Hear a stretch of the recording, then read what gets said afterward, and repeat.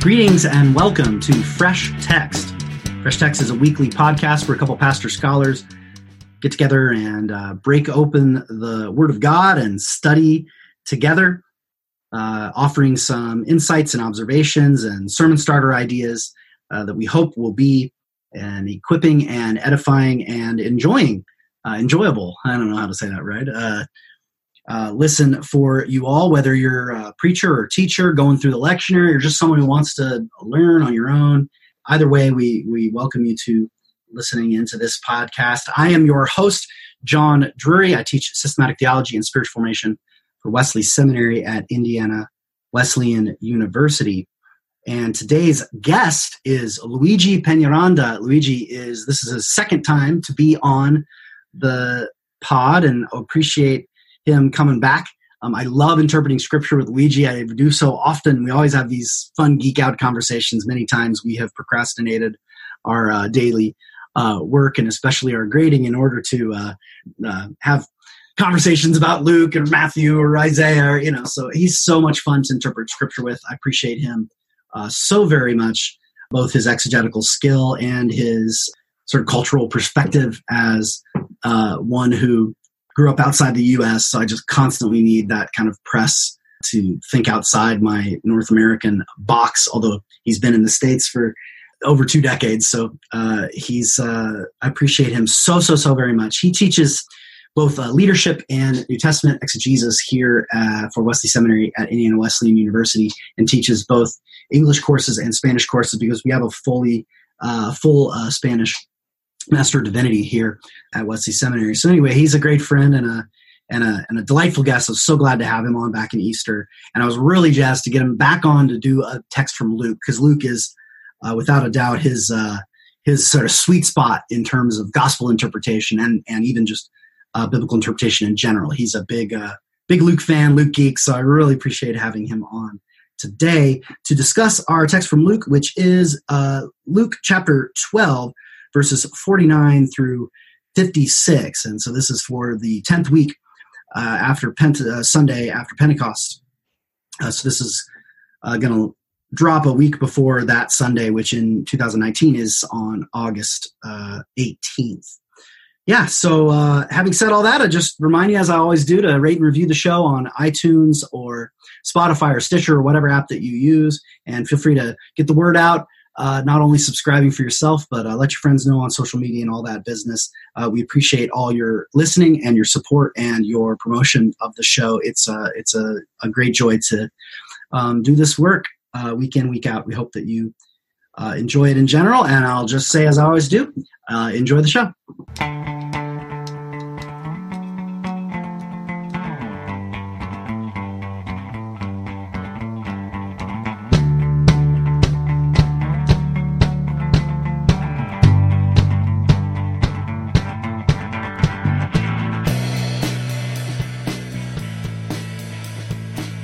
All right, let's do this, Leroy Jenkins.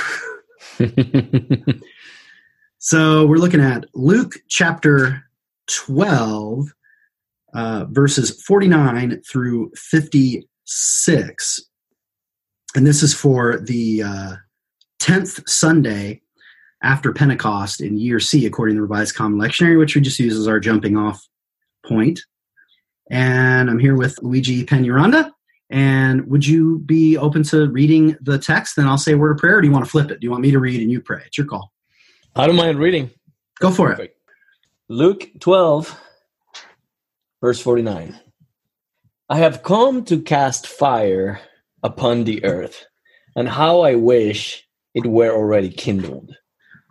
But I have a baptism to undergo, and how distressed I am until it is accomplished. Do you suppose that I came to grant peace on earth? I tell you, no, but rather division. For from now on, 5 members in one household will be divided, 3 against 2 and 2 against 3. They will be divided, father against son and son against father, mother against daughter and daughter against mother, mother-in-law against daughter-in-law, and daughter-in-law against mother-in-law.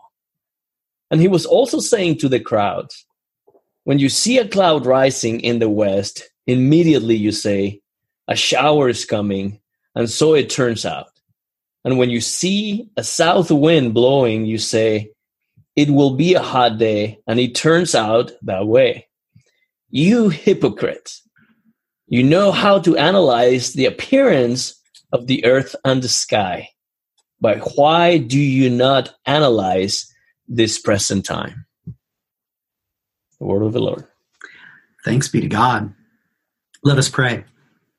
Father, we give you thanks for this day which you have made, for this hour to which we have been sent, and for this moment in which you are present.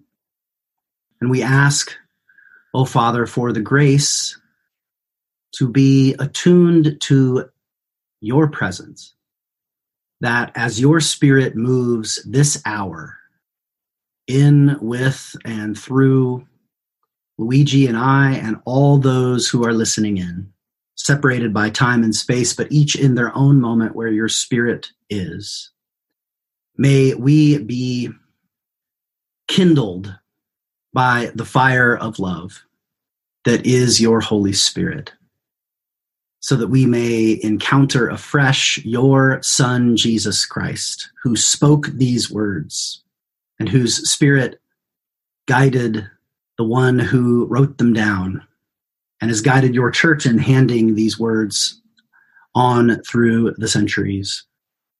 Father, we ask that you would be glorified in and through us, and even against us, as you see fit through our conversation today. We entrust ourselves and this hour to you. In the name of your Son, Jesus Christ. Amen. Amen. Wow. So what jumps out at you? What draws you? What draws your attention?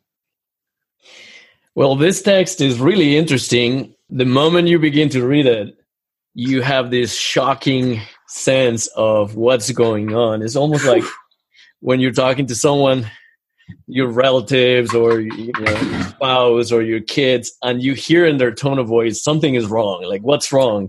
Yeah. The moment I began to read, that's the first thing that comes to mind. What's wrong, Jesus? He says, I've come to cast fire upon the earth, and how I wish it were already kindled. So clearly we have this sense of volatility in Jesus, and in a sense I like it because we get so accustomed to imagining his voice to be this kind, gentle spirit kind of voice. But the moment you read this text, it just creates chaos. He's upset. Something is bothering him. He wants to bring fire upon the earth, and he wishes it was already kindled. What's wrong with Jesus? What is going on with him? So that's the first thing that I see in the text that kind of gets my attention. It forces me to ask the question, what's going on in the context of this passage? Yeah, I love that you mentioned that, because this is you'll have to forgive me or indulge me a little memory lane, but my first formal training in exegesis was from Dr. Steve Lennox. I don't know if you got to interact with Steve much. You guys overlapped a little, right? Yes. Uh-huh. And he's now president of Kingswood. And I took a class with him sophomore year of college. And he had these 10 steps of exegesis. It was really good. And I'm tempted to list them off right now, which is very indulgent. But I will not. I might later. We'll see. Because it might be helpful to our readers. But and they do, our listeners. And they do affect even my study now. But one of them was the one that I never understood, like how to do, It was one of the 10, and it was called atmosphere, the atmosphere of the text. Right? This is distinct from genre, which he called form, distinct from the purpose of the text, right? Unit of thought. See, now I'm listing them: word study, text analysis. The first step was just called observation, right? Which is really the root of most of them. And only 3 of the 10. They had a little asterisk next to them, required outside resources. He's like, 7 out of 10 of these you can do just with you and an English text, right? He was a great teacher. I mean, it shaped me so much, as you can tell. Reciting lectures from when I was 19. Right? Yeah, that's but that one, I never got it. Like, I just didn't know what to do with it. And some of it is just a certain kind of intellectual and gender formation that had to do with mine just not paying attention to my emotions. You know what I mean? I mean, that's some of it. So, and it never is like, this is the first, I actually in the last maybe 5-10 years have started to learn to kind of notice that a little bit, often not first. Although it's very clear, like it was the first thing you said. And I know that was true for me. I was attuned to this because, because when I have guests on, like when Aaron and I record, Aaron just shows up and I tell him what the text is, because that's the way he wants it. And that's the way we did it from the beginning. As you know, like with guests, I will tell them the text ahead of time sometimes, just so they can read it, be ready. I don't want people to over prep, but just to be, and sometimes I give people choices. And we're working ahead here for summer texts. And man, nobody was picking this text because I kept giving people choices because we're working far enough ahead. So I'm like, and no one was selecting this text. You know what I mean? I even had someone I just recorded yesterday, I won't say who like, they said, oh, any of those are fine. And I said, this one is because no one was wanting to do it. And they said, well, maybe not that one. So to have you choose it, because you chose it, of a few options. Next right. And surely, so I was picking up on some kind of, and in a way we're kind of naming this atmosphere of something is wrong, something is amiss. And you even talked about the tone of voice. And it's amazing because the tone of voice is not in the text. And yet it is in the text. You can write in such a way, both with choice of words as well as but also syntax and the rhythms. I mean, this is just, Jesus is picking a fight, or even saying a fight's coming and it's about me. I mean, this is wild. Interesting. And I think that's what caught my attention. And, when I saw the choices, it really sounded so different than the Jesus that I like to hear. Yeah. And I think that just caught my attention and created this sense of like, this is the text that I want to explore. And perhaps a little existentially leaning on this idea that often we make Jesus to be in the image of who we are, and we make him to sound very much like we imagine him he's going to sound. So you're completely right. The text doesn't give us a tone of voice. Yet you do grasp this sense in the rhetoric of urgency and of distress in what he's saying, and the need to bring the audience to this moment of attention, pay attention to what's going on. Yeah. He will say kind of later with this image of the weather, you're able to discern the weather, but are not able to discern this time. And I love that. I love it. I called it the tone of voice, but obviously it's just the pressing urgency that comes with the rhetoric of this particular text. But the first thing that I wanted to bring to our attention is like, you don't even know who he's talking to at first. Just looking at it, it kind of forces you to look back and say, like, what's going on? Who is he talking to? What is this fire? And generally growing up in church, every time that the Bible talked about fire, I would kind of follow the idea that the church is on fire and we have this fire for God and passion. And maybe Jesus is bringing fire to the movement. But clearly the fire he's talking about here is not the nice kind of fire that moves people towards feelings. So what is this fire and how is it related to baptism is what some of the initial questions that I would ask. What is fire? What is this fire that Jesus is bringing upon the earth?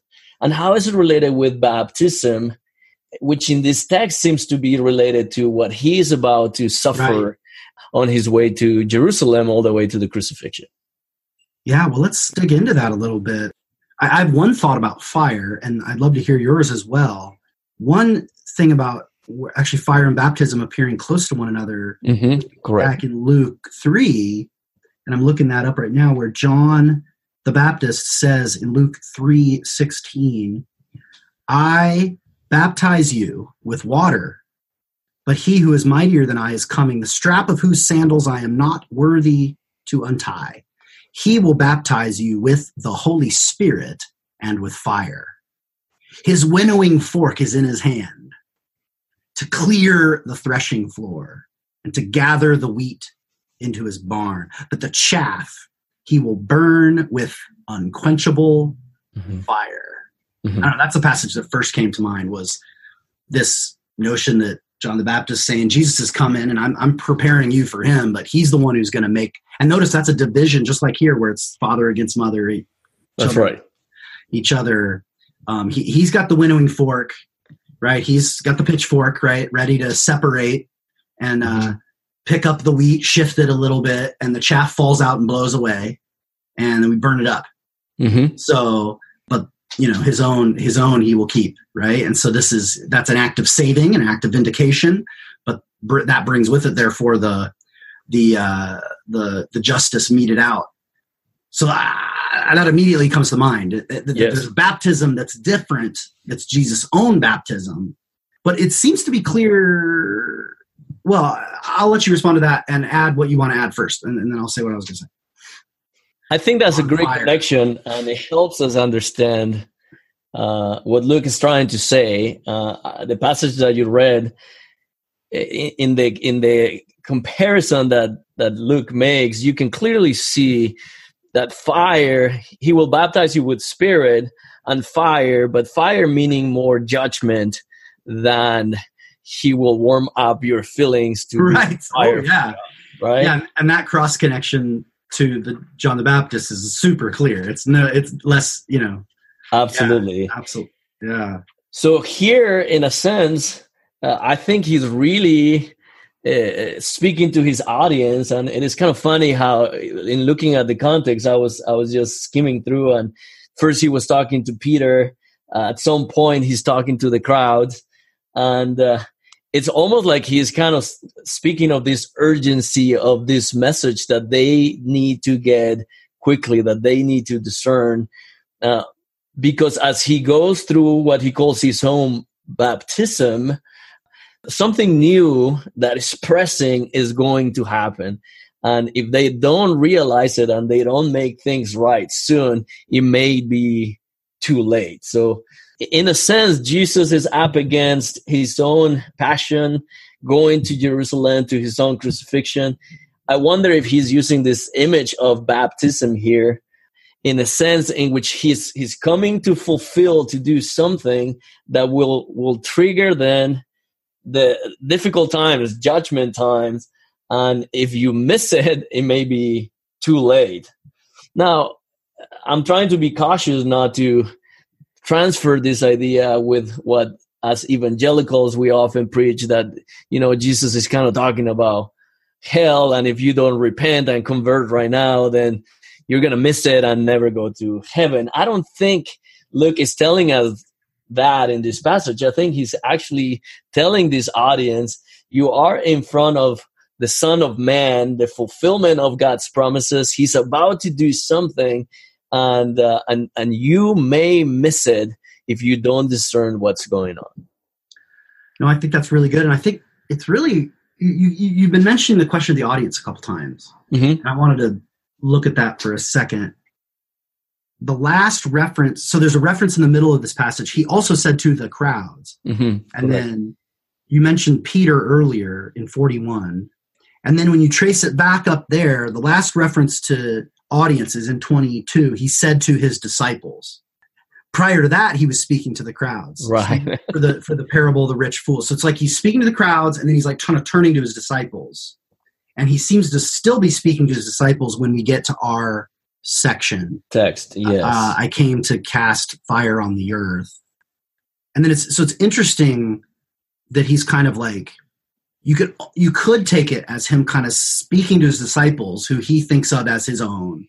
Like, we're going to be, this is a trial to come, you're going to have to make a decision. This is the whoever doesn't hate his father and mother and brother, right? Which again, if read in the abstract, seems like just the worst instruction you can imagine. But I take it that what he means by that has to do with the fact that your family is not going, you can't count on your family being on the same side of this. This actually helps that passage make more sense. Right. Who is your primary loyalty to, so that if they're on the wrong side of the equation, you don't choose your familial love over your seek ye first the kingdom. And which means, got to hate father, mother, brother, because again, they might take up the other side. And as you mentioned, in terms of this being not just sort of end times, but even in the now, I mean, this sounds a lot like the kinds of things that played out in the run up to the destruction of the temple in AD 70. So that at least could be one of the things on his mind. Yes. It does seem in now that you mention all the different audiences, or how at least the text shows us that there's some nuances of this message that are directed to different audiences. Yes, there is that sense in which he's inviting the disciples to discern something that even the crowds there are missing. Everybody is kind of missing that time. And he's calling the disciples earlier on to even understand that life does not consist in the possessions that they have, that they need to actually sell their possessions, give to charity. I mean, he's just kind of saying this is a crucial moment where a shift of loyalties needs to happen, which I think is very interesting. In the first century, as a Jew, your loyalty would be to your family. Your honor depends on how you relate to your family, and even to not just your own household, but the household of Israel. So I wonder if in that division, he's calling the disciples to say, this is a shifting moment where your allegiance to the household ideas will be put to the test because of what Jesus is about to do. What do you think about that?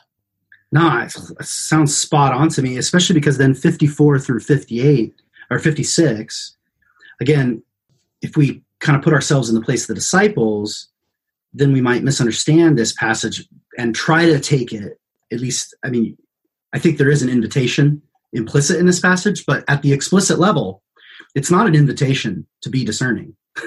It's a judgment. You're a hypocrite. You don't know how to see, right? Right. That's why it's important that it's to the crowds. It's like he's turning to the crowds and saying, you guys know how to interpret the skies. How can you not interpret the times? Right. And it's a statement of frustration, if anything.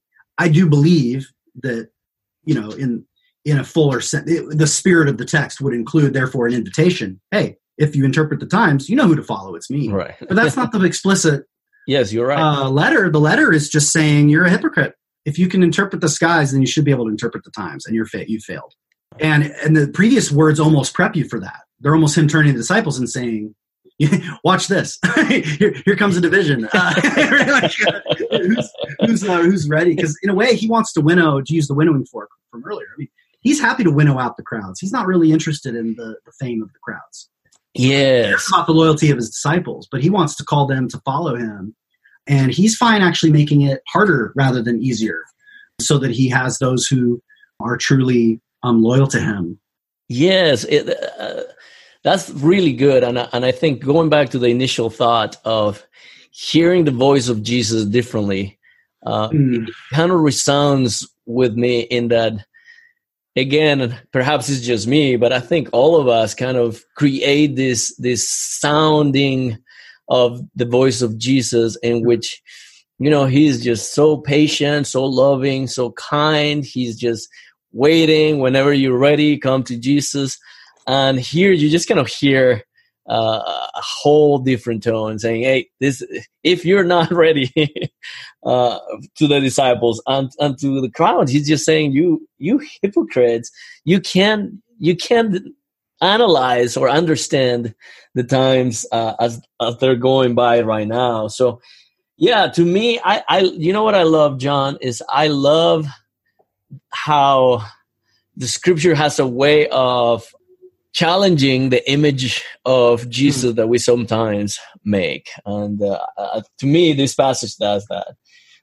I wanted to ask you about Jesus' own baptism. So obviously it kind of triggers images of him being baptized by John, and we saw that connection earlier. Yeah, Jesus seems to use this idea of his own baptism. What comes to mind is that passage in the Synoptic Gospels when two of his disciples are asking for preferential treatment, and he asks, like, are you able to drink from my cup and be baptized with the same baptism that I'm being baptized? And it just kind of seems to point in a different direction, that what he's talking about is, I don't know, do you think is his suffering? Is he talking about going to the cross? Is that image of baptism part of Jesus' thinking, or what do you think? I think that is an awesome question. Let's take a quick break, and I want to focus in on that when we get back from the break. Does that sound good?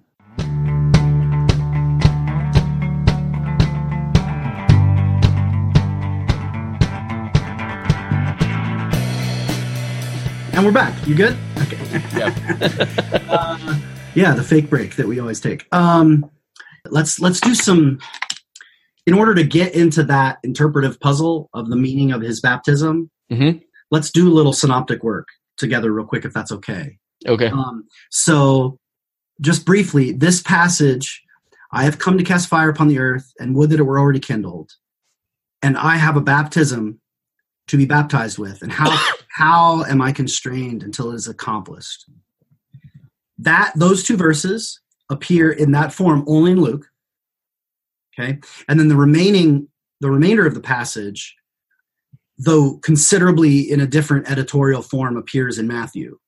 Okay. So you get, do you not think that I've come to give peace but the sword? He says that in Matthew. And then in Matthew he goes through peace but sword rather than peace but division, interestingly.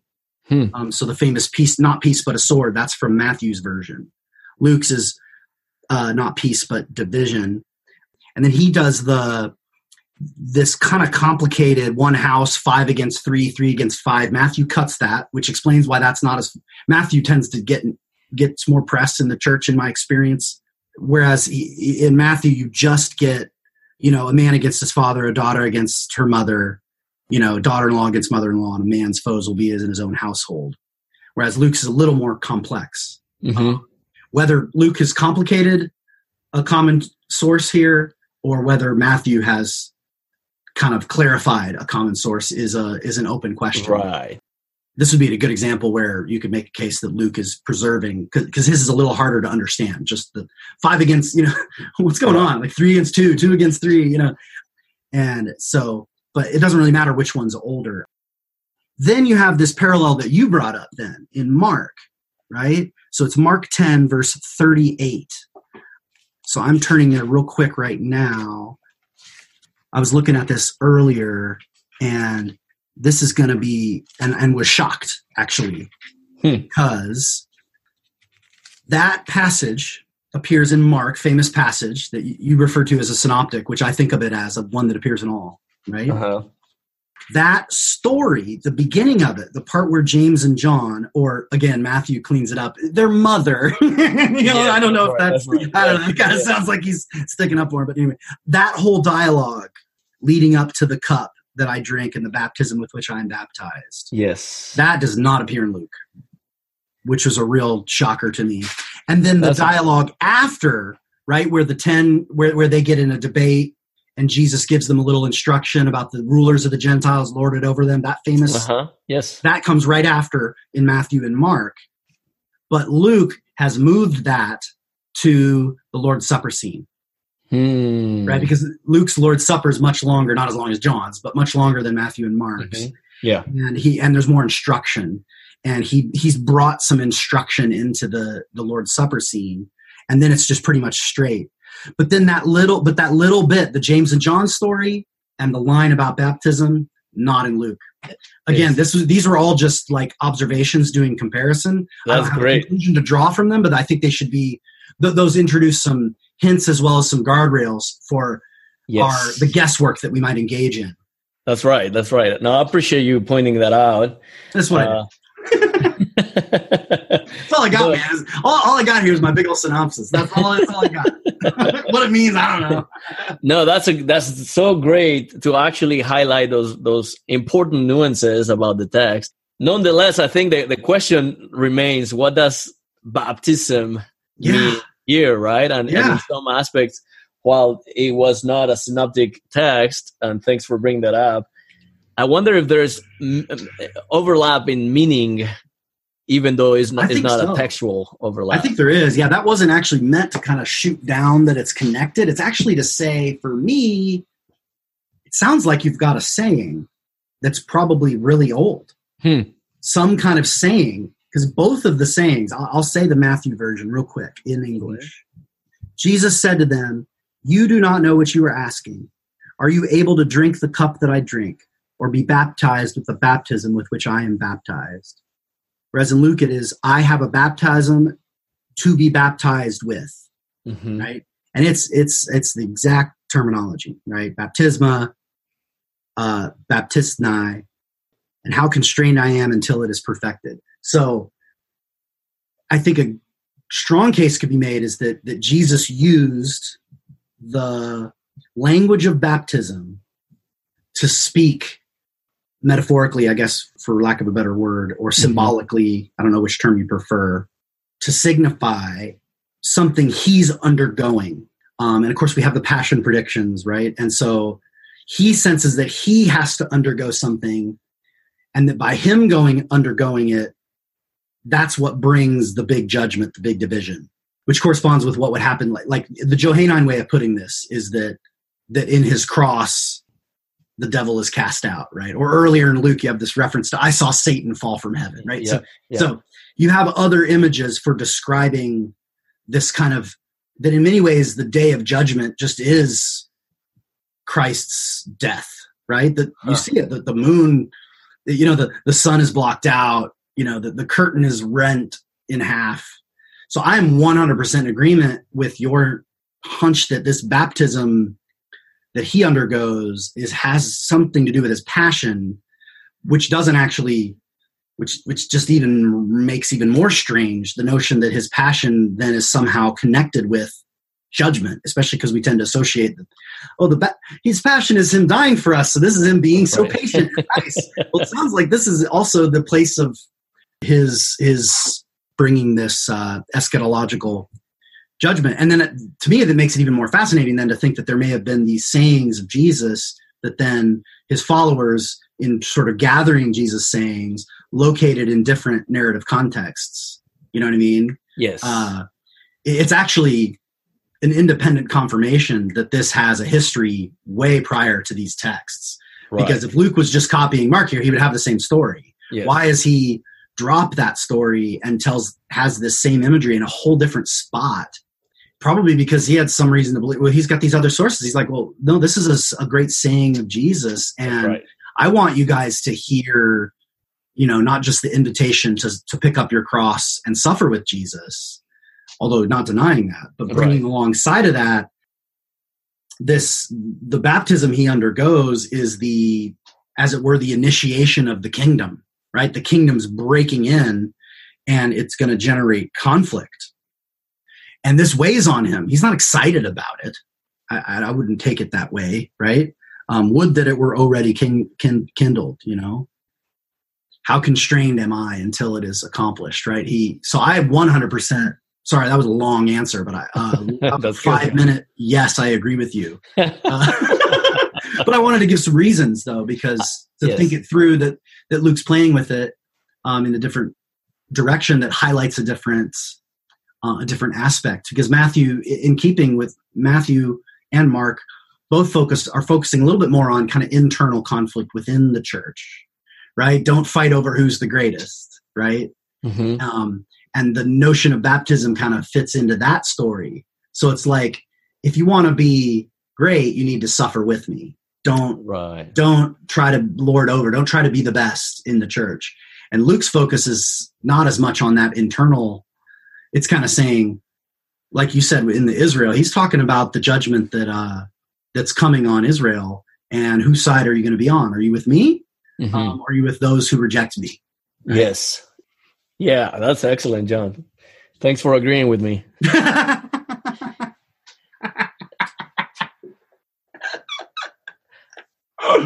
I think another area that would be interesting to talk about is when Jesus says, "Do you suppose that I came to grant peace?" And maybe, and clearly he says no, rather division. And here's one that is very, very interesting. Like, what does he mean by that? What is he trying to accomplish? And in any ways, what were the people thinking that he was going to do? What were the disciples thinking that Jesus was about to do in relationship with peace? And as you would know, peace is really important for Luke, at least as a part of a saying that is a common saying. When people come to Jesus, he sends them away with peace. Go in peace. But here he's about to sow division.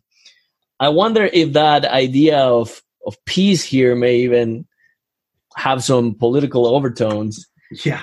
In that if he is really this Messiah that we're kind of sort of trying to understand and beginning to perceive, well, hopefully he will actually finally bring peace to Israel. And in a sense, I wonder if he's also saying your allegiances, your understanding is misguided. I did not come to bring that peace. Right.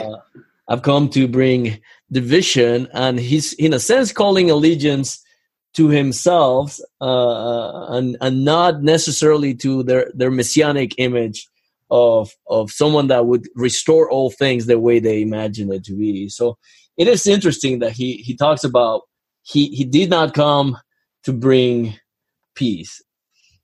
Any thoughts on that one? Yeah, it's so... Yeah, I mean, I just glanced over, and the Beatitudes in Luke, which are shorter, don't have "Blessed are the peacemakers" in it. I'm not saying Luke doesn't believe in peace, but I'm just saying interesting, right? Yes. I mean, I think the grammar is kind of helpful here. He doesn't say, "Do you think that I like peace? Do you think that I'm in favor of true peace?" No, it's very, do you think that I have, but this phrasing, do you think that peace I have come to give on the earth, right? Mm-hmm. And it's like, or possibly in the Aramaic behind this, and again, the possibility of an Aramaic source is not implausible given that this appears only in Luke and Matthew and not in Mark. So some kind of saying source that may have had a lot of Aramaisms in it is the term. This could be on the land or for the land. Do you imagine I've come to bring peace for this land? Right. Implying the nation, right? The borders. Because it's not like, I don't think that Jesus, that the messianic excitement around Jesus would have thought that they're going to just make their life easy. I think they would have thought you are going to remove the Romans, right? Which is going to be violent, but then it'll be awesome after, right? Correct. Again, like James and John. So it actually does connect to that James and John passage in Matthew and Mark, right? Can we sit your right and your left hand in your glory? And what they think of as his glory is when we get to Jerusalem and kick out the Romans, and you are the new king, this earthly king. Yes. So this phrase, peace on earth. Now, I don't want to get dualistic and say, no, he brings peace in heaven or something. No. But that's why I want to say the land, like that, that actually that this land is going to be this kind of, self-determined national ethnic state, that we're going to finally accomplish that. Right. So I think you're right to, again, this is a long way of me saying I agree, but my own way, right? To say that he, I think, is sort of identifying a kind of messianic confusion and saying, no, at the very least, he's saying it's going to get worse before it gets better. He's at least saying that, probably more. He's probably saying that these divisions may be permanent, in fact. And actually, the gospel and the good news of the kingdom that's being birthed through me, not John, Jesus, right? Through me is, in other words, through his baptism, through his death, that and the gospel going out is going to be this fundamental dividing point. You're going to be in communion with the outcast. You're going to be in communion with Gentiles who are going to become your true family, even when those who have rejected me are not, right? So there's this fundamental divide is coming forward. So I think it has I think it has deep, and it's not what would normally the common way of speaking. And I know you wouldn't speak this way. And you're one of the people who's helped me learn how to not speak this way. It's not that I'm not a political Messiah. I'm a spiritual Messiah. It's like, no. He's a political Messiah. It's a politics, right? Right. It's a politics that transcends the borders of a nation state. It's the politics that refuses the false peace of both Roman Empire and the false peace of sort of a local national. So it's like he's kind of an anti-imperialist, of course. Yeah. But if that's all they saw, he's like, yeah, but I'm also an anti-nationalist. Right. So he's not saying, it's like, no, actually the house of Israel is going to undergo division. Yes. So I'm 100% with you that this is a whole new politics that's neither imperial or nationalistic. Yeah. And obviously I'm picking those words because they speak to our time. They are a bit anachronistic, but accurate. Yes. Well, that's what's fun of the interpreting phase. The middle part of the podcast is always kind of this subtle mix of exegesis and thinking of our own time, because that's not a fixed division. You draw on your own experiences. And sure, absolutely. There's no such thing as a nation state in the first century. But that's a modern concept. But I think what validates textually, I was just looking at the text that surround our specific text, and on the front end is this parable of Jesus talking about the master and the servants, and leaving the servants in charge, and awaiting for the master to return, and having to be trustworthy to that call. And then on the back end of our passage, talking which to kind the of crowd, servant do you want to be? Do you want to be one who's ready or not? Right. So that's a vision, right? Yes. And the idea of master servant is really interesting when you look at it through the lens of their national conflict, because he's kind of calling himself the master in the midst of this domination state in which they find themselves. And then you have that passage on why do you not even on your own initiative judge what is right? For where you're going with your opponent to appear before the magistrate, on your way there, make an effort to settle with him so that he may not drag you before the judge, and the judge turn you over to the officer, and the officer throw you into prison. I don't know. I think we would have to do more homework, but the language of relationships with judges and magistrates and all of that also give us a picture of telling the crowds, listen, get ready. Some political or some shaking of the public and political arena is going to happen because of this baptism of Jesus. And we have the historical evidence that helps us confirm and affirm that also was taking place at the same time. So I think we're on pretty solid ground there, reading this text also through those lenses of his political vocation as Messiah. Oh my goodness. Yeah, no, it's so good, man. I'm so glad you wanted to work on this one. Let's take a quick break, and when we come back, let's write a sermon. Let's do it. How we're going to do it.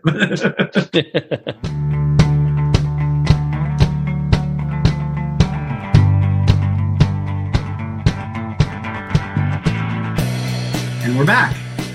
Welcome back to Fresh Text. I'm here with my guest, Luigi Peñaranda, and we are looking at Luke chapter 12, verses 49 through 56. Quite a doozy of sort of an intense word of, I do not bring peace but division, and I have a baptism and fire to come.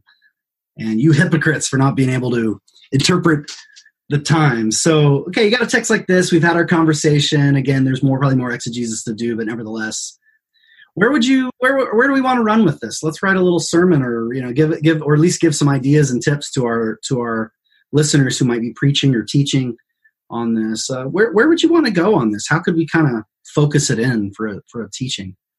Yeah, that's a great question. I think I would go back to probably the first statement that I made about tone of voice.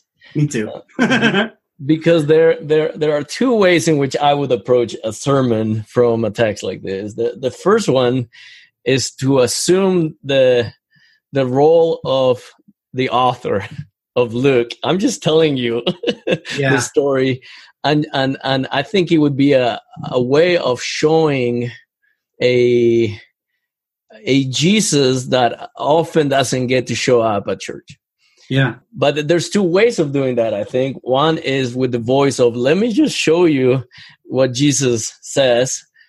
But there's another side of preaching, I think, that sometimes in modern times we are afraid of, and it is actually to preach with the voice that Jesus uses, with the message and the authority that he's trying to convey, which is calling the people to alertness and awareness that we are the ones called to be the servants awaiting carefully for the master to fulfill, to appear, to reveal himself in his fullness.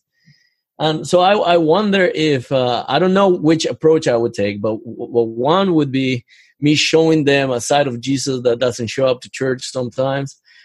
Or the other one would be a prophetic call to the church to say, are we abiding by allegiance to Jesus in such a way that, sure, it actually kind of creates some turmoil around us, because in the atmosphere in which we are, everything is competing for that allegiance to this Messiah.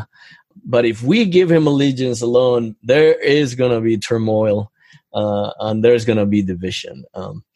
So those would be my initial instincts to approach the sermon. Well, that raises a fun, because sometimes, in the pod we get into specifics. Hey, here's a sermon idea, right? Theme, points, and then other times we just have ideas.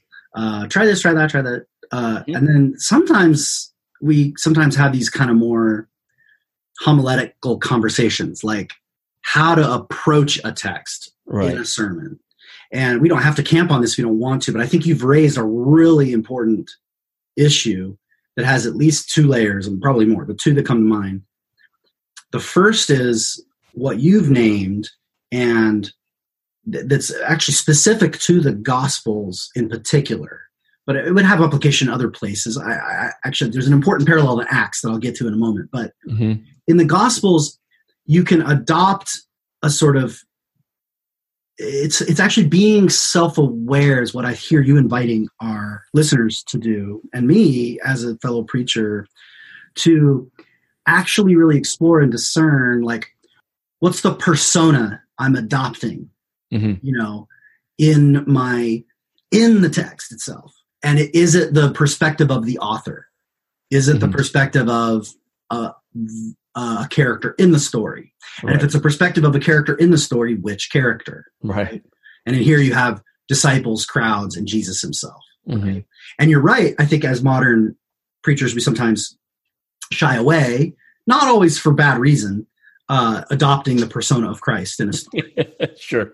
We have good reasons to avoid that, but they're not all good reasons. Some of them are strategies of avoidance. Because when I heard you say that, I immediately was like, I'm super uncomfortable with that. Not just because, Jesus, what? But even just specifically, I like the kind of objective distance of adopting the perspective of the author. And I feel safer there. So even if I'm going to present a more challenging message, I can be like, it's not me, it's the text. It's Jesus talking. No, I'm just your friend here. I don't like it, but Jesus is, And I think there's a place for that, actually. There's a time for preachers to undermine their own authority in order to highlight Christ's authority. But there is a time for preachers to seize their authority and to not adopt that kind of indirection and distancing maneuver. Correct. And so for me, in this conversation with you, I'm feeling challenged that in my preaching, do I seize the authority of the moment? And again, that's definitely, I like that you're even spacing that, because in a lot of ways, a lot of our listeners are going to have a natural inclination one way or the other. Because I'm guessing there's some of our listeners who kind of really like playing Jesus, like pick a fight, who get a kick out of being the tough guy preacher, right? Yeah. And so maybe for them it is, and if they've been listening to this podcast for a while, they're probably already being sucked into the more kind of objective distance of the John Drury approach. But anyway, but there are a lot of us who need to learn how to move out of that kind of identification with the author, third point of view from nowhere almost approach that I think even falsifies really the author's intention. So anyway, that was just me commenting on your distinction. I was going to say, though, that there's this specific way this plays out in the Gospels, because you literally have, do you read this as a kind of, as an event in Jesus' life, or read it as a text in Luke's book, Yes. Yeah. Like you don't have that same dynamic in like Paul's letters, right? The author just is the voice, Yes. Whereas here the dominant voice in the Gospels is not the author, it's Jesus. And I sometimes really can get stuck in that kind of authorial intent mode. Yes. Kind of lose. But that's a kind of safety maneuver. Again, you have a similar dynamic in Acts with those sermons. Are you going to play Luke, or are you going to play Peter, in your sermon? Are you going to, we just, our Pentecost episode would have dropped a while ago, but there we had to kind of discuss, like, do you tell the story of Pentecost and then be Peter, interpret Pentecost for people? Or do you interpret Peter's sermon, right? But then you're interpreting an interpretation of an interpretation, right? So it's kind of, it's tricky, right? How to make those choices. And I think for our listeners, there's going to be certain personal proclivities as well as gifting. Sure. There's going to be the challenge. Hey, if you're always going all objective and playing Luke, maybe it's time to speak like Jesus, or vice versa. If you're always kind of aping Jesus, picking a fight, maybe it's time to back off and, and then there's the local congregational exegesis to just be like, what does my church need to hear right now? Right. Are they feeling really beaten down, and actually it's not going to help for me to give them another kick? Yes. Or have they grown complacent and they could use a kick? And that's a discernment question that obviously we can't decide for people. No, absolutely. Textual. I'm glad that you bring clarity to that point, because in no way I think trying to portray, I would try to avoid some sort of sermon that is coming heavy-handed on the congregation. And again, I would be very careful, because this is Jesus speaking to the crowds and the disciples, not on Sunday morning in a church in this setting. It really is the pressing reality in which they live.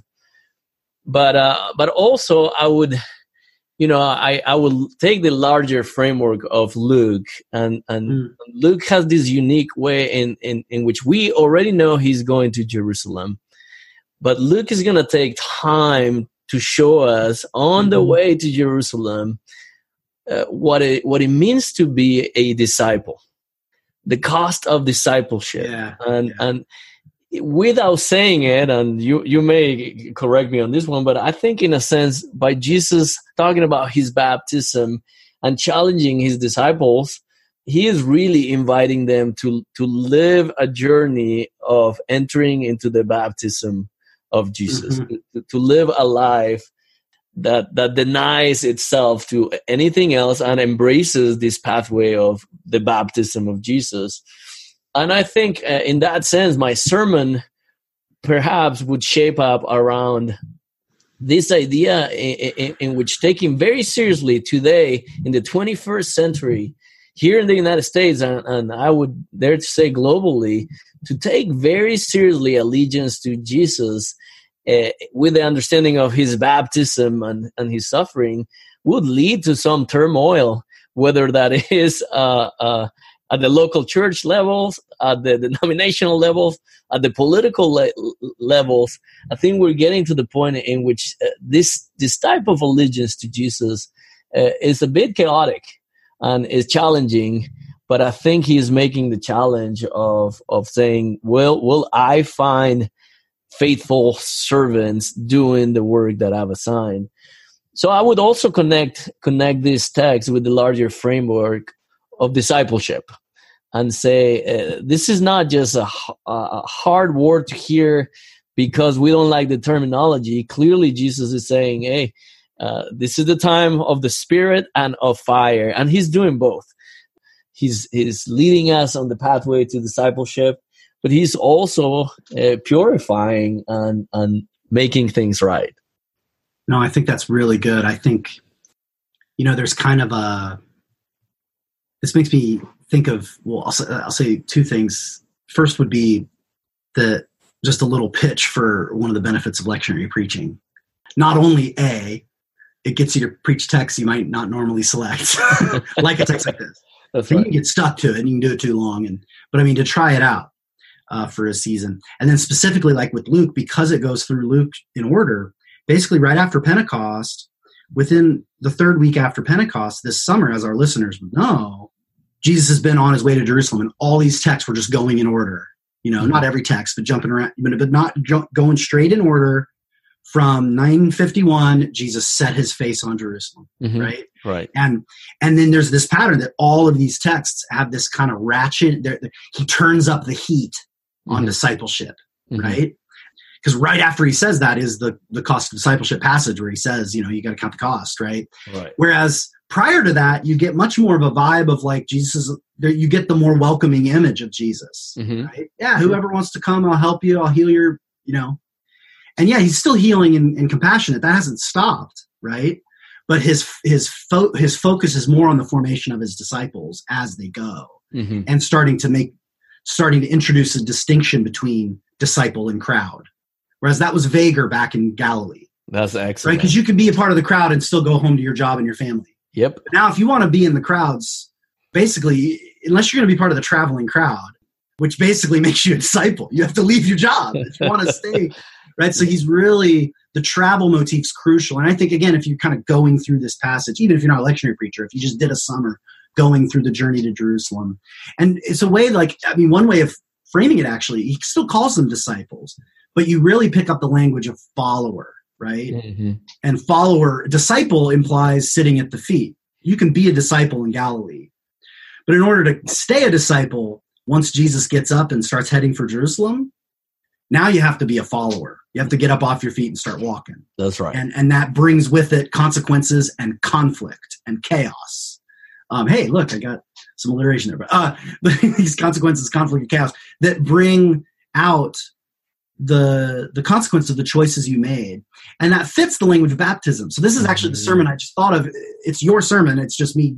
I called a motif to frame it as the second baptism, or which is actually in my tradition where we talk about baptism of the Holy Spirit. This is at our better moments. This is what we mean, right? You've been baptized with water. You're a believer in Jesus, but now you're going to take discipleship to the next level, right? That's right. And yeah, there are some traditions where that's about your interior life and your virtue. That's kind of more, and your purity. That's big time in the kind of holiness tradition. In more Pentecostal traditions, it's the tongues and the evidence that comes with that, but that's oriented towards proclamation. Right now, I'm going to be apostolic. I've been granted authority, and both of those are valid. But I think this Lucan passage is kind of pushing us to a different way of talking about second baptism. So I think the question is, here's the way I wouldn't call it second baptism because I think that'd be distracting, but because people would either know what that means and be confused that I'm going to talk about their thing, or they've never heard it before and they'll just be confused. What are you talking about? But maybe like next baptism, like a question. What's your next baptism? Or fire baptism. Because it helps that fire's here, but spirit's not, right? Just talk about fire, right? This week the theme is fire baptism. What does it mean to be baptized by fire? And in fact, you can actually talk about how that was used in the early church. That's what they would say of martyrs who had been martyred for their faith but hadn't been baptized yet. They'd say, oh, they have baptism by fire. In other words, if you die for your faith, that God counts that as baptism, which is a great, just so you could tell that story. Excellent. Talk about John the Baptist, and then ask the loyalty questions. Whose perspective, whose values, what institutional and personal values compete with your loyalty to Jesus Christ? When right. Christ calls you, and when you accept water baptism, right, by faith, through grace, right, it was implied that all these loyalties are gone. But we all know they're still there, right? So right. Now's the second moment, this deeper calling. It's really an entire sanctification sermon. I just wouldn't, because it might distract. Yes. It would be just saying next level discipleship or mature discipleship. I found the perfect term. Ronald Rolheiser has these books, a 3-book series. The third book hasn't come out yet, but the first one is called Holy Longing, and it's on essential discipleship. Wow. And then the second part is mature discipleship. He calls it Sacred Fire. Fire, interesting. And then the final one is the radical discipleship. That's about death, right? And it loosely corresponds in Luke to kind of the first part, the middle, and then the end. So I think something about mature discipleship or real discipleship or deeper calling, these kinds of imagery I would use. Again, listeners, whichever one is going to work in your context, grab it. That's excellent. That's excellent. Again, it's the sermon you said. It's just me saying that's kind of how I would frame it. That's the title or the theme or motif. It is a better framework. And the last thing I would love to point out is I think we find here a homiletical wisdom in that sometimes when you address themes like this, you do need to have two audiences in mind. And we see that movement in Jesus, right? Some things are said for the disciples, and everybody can hear it, but they have to hear it differently. And some things need to be said for the crowds, and they will hear it and be challenged. But they are perhaps, like you said, the crowds and the disciples in different stages of discipleship. And while it's all in Luke, all compiled in the same sermon, Jesus seems to be discerning the different nuances of who does he need to address and how does he need to address them. So I think that's wise also for preaching today and bringing this sermon to life. Well, that applies every week, man. Mm-hmm. And sometimes you got to just know this sermon's a little bit more for the disciples than the crowd. Mm-hmm. And we got to be clever enough to have value for all those listening in. And vice versa. Sometimes a sermon's for the crowd more than the disciples. Yeah. But you don't get to decide who's in the room. And I don't know for sure who's who, right? But that's even just to throw in this is a little wrench in the end, but we should probably wrap up. But as we're pushing an hour, but past an hour, I think, that it'd be a good self-assessment when you're looking back on a year of preaching to kind of ask, how many of my sermons were kind of for the disciples and how many were for the crowd? That's excellent. And if I'm doing all crowd preaching, am I really forming people in deeper discipleship? That's right. And vice versa. If I'm only ever talking to disciples and never bringing a message that is either challenging or comforting to either brand new believers or those who are not believers at all, but just having to show up. I just think it's a nice little personal assessment tool to do from time to time. So thanks for pointing that out. Yeah, I hadn't thought of it that way, to actually take some homiletical advice from Jesus, right? To not just preach about Jesus, but to preach like Jesus, which was terrible. Right. I've seen you do it. You know how to do it. Yeah. So you preach with authority, brother, and I like it. Cool, man. Well, thank you so much for spending time today. It was a blast for me, and it's a huge gift to our audience. So I really, really appreciate the time you gave. Absolutely. Thank you, John. Yeah. You got anything to plug? This is going to drop in like July, August. I can't remember the exact date, but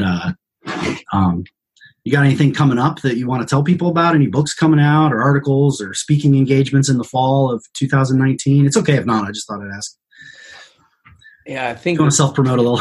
the DMin would be already in on route, so I don't. Yeah, the think DMin leadership will have already begun. Although someone could start in a individualized program and take some courses in leadership or do preaching the following year. Yeah, you're right. By the time this drops, the deadline will pass, right? Yeah. Oops. Yeah. Cool. No, I can't think of anything, to be honest. Okay. Well, cool. Sign up for the MDiv, and when Luigi publishes his dissertation, buy it. Yep. Awesome. Well, sorry to put you on the spot. I just always like to give an opportunity if people want to self-promote. I hate doing that, so I would hate it if you asked me to do that. Yeah, I'm good. Awesome. Well, big thank you to Eric Fisher, our producer. Thank you to Luigi for being a guest this week. Thanks to Tom Adamson for donating the theme music at the top and bottom and throughout. We appreciate that so much. And biggest thank yous to you, our listeners. Thank you so much for listening in. Make sure to rate and review us and subscribe to us on iTunes or what are they called? Stitcher, all those places we're on all the major apps. So wherever you like to get it, make sure you're subscribing and rate and review just to get the word out, pass it around on social media. We appreciate that a ton if you're willing to do that. Thanks so much for listening in, and we hope you have a good week and a good preach. Wait, I said it backwards. It's a good preach and a great week. All right. Bye-bye.